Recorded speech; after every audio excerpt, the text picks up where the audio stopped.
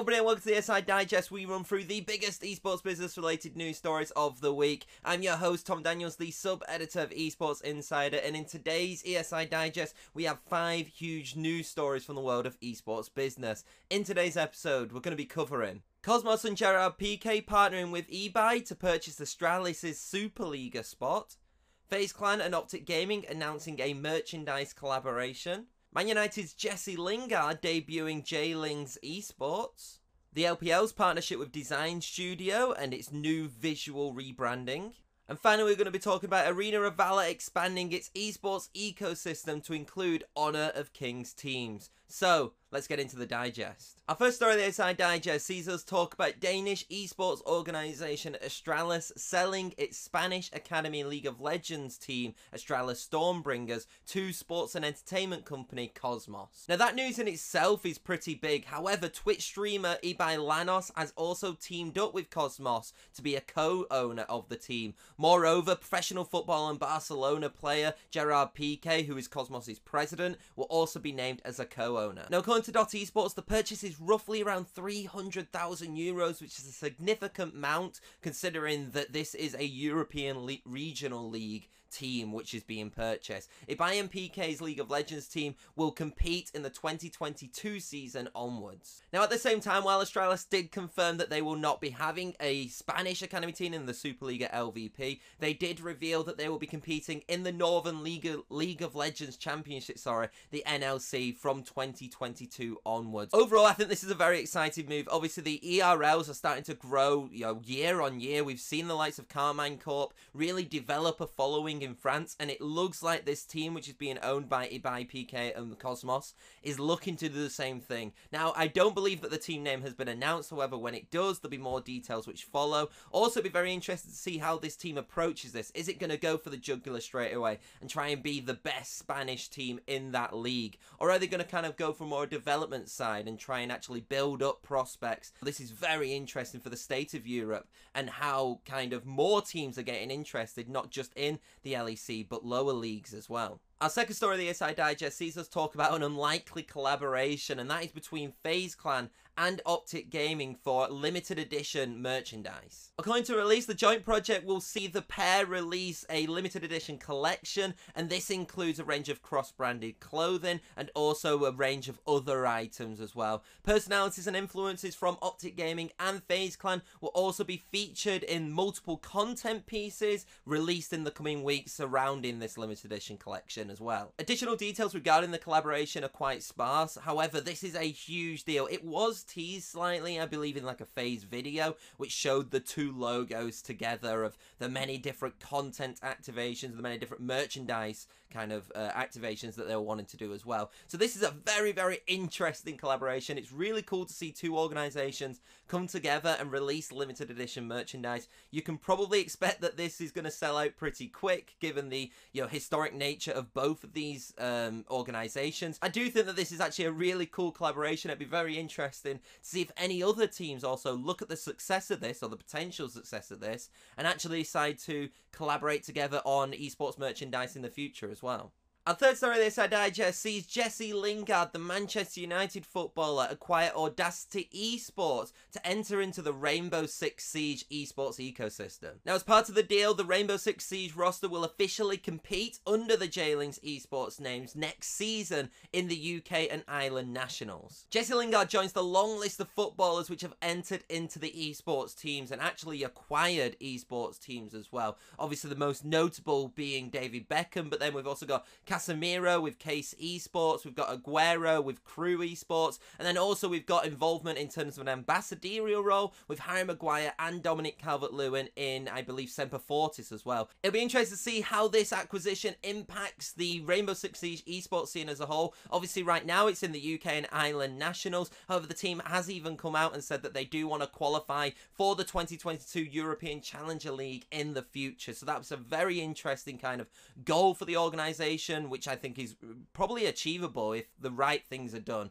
Overall, I think this is a great story, and it's nice to see Rainbow Six Siege also get a little bit of attention in terms of acquisition.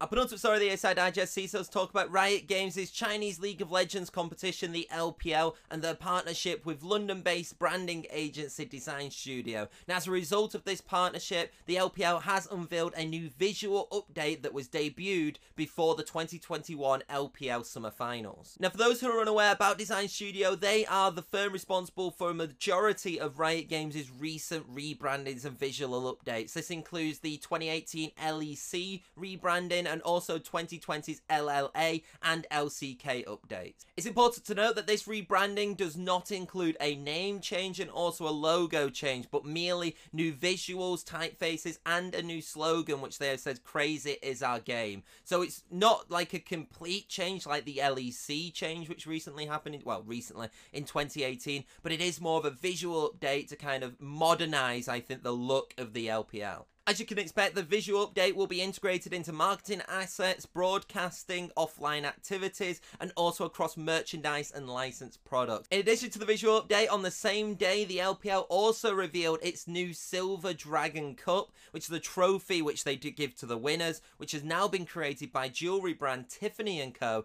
in collaboration for the 10th anniversary of League of Legends in China. The LPL did release a video about the forging process of the trophy and also how they spoke to former LPL champions and selected fans who detailed items of sentimental value which have now been integrated into the trophy itself, which is a really cool thing. Overall, I think on top of the visual branding to have this new trophy, I think it makes sense. I think, you know, we're seeing Design Studio obviously have a lot of impact on Riot Games' designs right now and on Riot Games' rebranding, and I do think that it's quite nice and quite a fresh rebranding. I think it'd be really interesting to see kind of what the integration of the visual assets will look like. How will it change the broadcast? Will it change the feel of the broadcast as well? Because while the logo hasn't changed and while the name hasn't changed, you can kind of expect that with this update that you're going to see a little bit more of maybe of a shift of tone, which is also quite interesting. Our final story of the ESI Digest sees us talk about mobile MOBA game Arena of Valor and the title's expansion of its esports ecosystem. Now, as a result, Honor of Kings teams will be able to compete in the 2022 Arena of Valor World Cup. Now, while seeing the merger of two esports titles come together is very significant, I do want to provide a little bit of context. So, created in 2015, Honor of Kings is a multiplayer mobile title published by Tencent Games for Chinese market specifically. Arena of Valor, which came out a year later, is Honor of Kings' international adaptation. So it's very similar to what we're seeing recently now with TFT, where we have TFT, which is for international audiences, and then also now there's going to be a mobile adaptation for that as well. Now, exact details regarding qualification for the tournament have yet to be revealed. However, Tencent Games did confirm that the AWC will use a specific esports version of the title. Now, coming to the publisher, Arena of Valor's esports version for this tournament will feature a mixture of heroes from both games in an attempt to create a fair,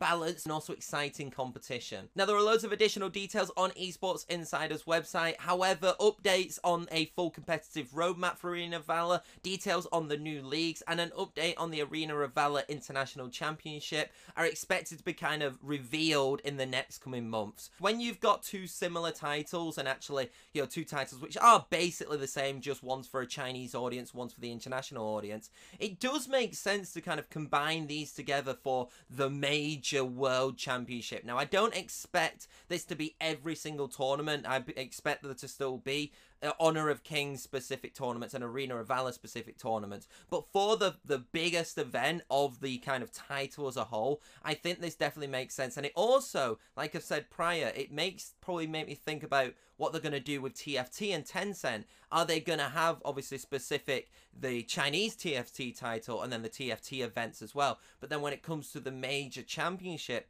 are they also using this as an example to try and see how they can integrate these two titles together? And that is it for this week's ESI Digest. If you do want to catch up on any of the stories that I have covered, then don't forget to head over to Esports Insider's website. Don't forget to follow us on Twitter, LinkedIn, subscribe on YouTube, or wherever you are listening to us right now. But until next week, I'll see you then.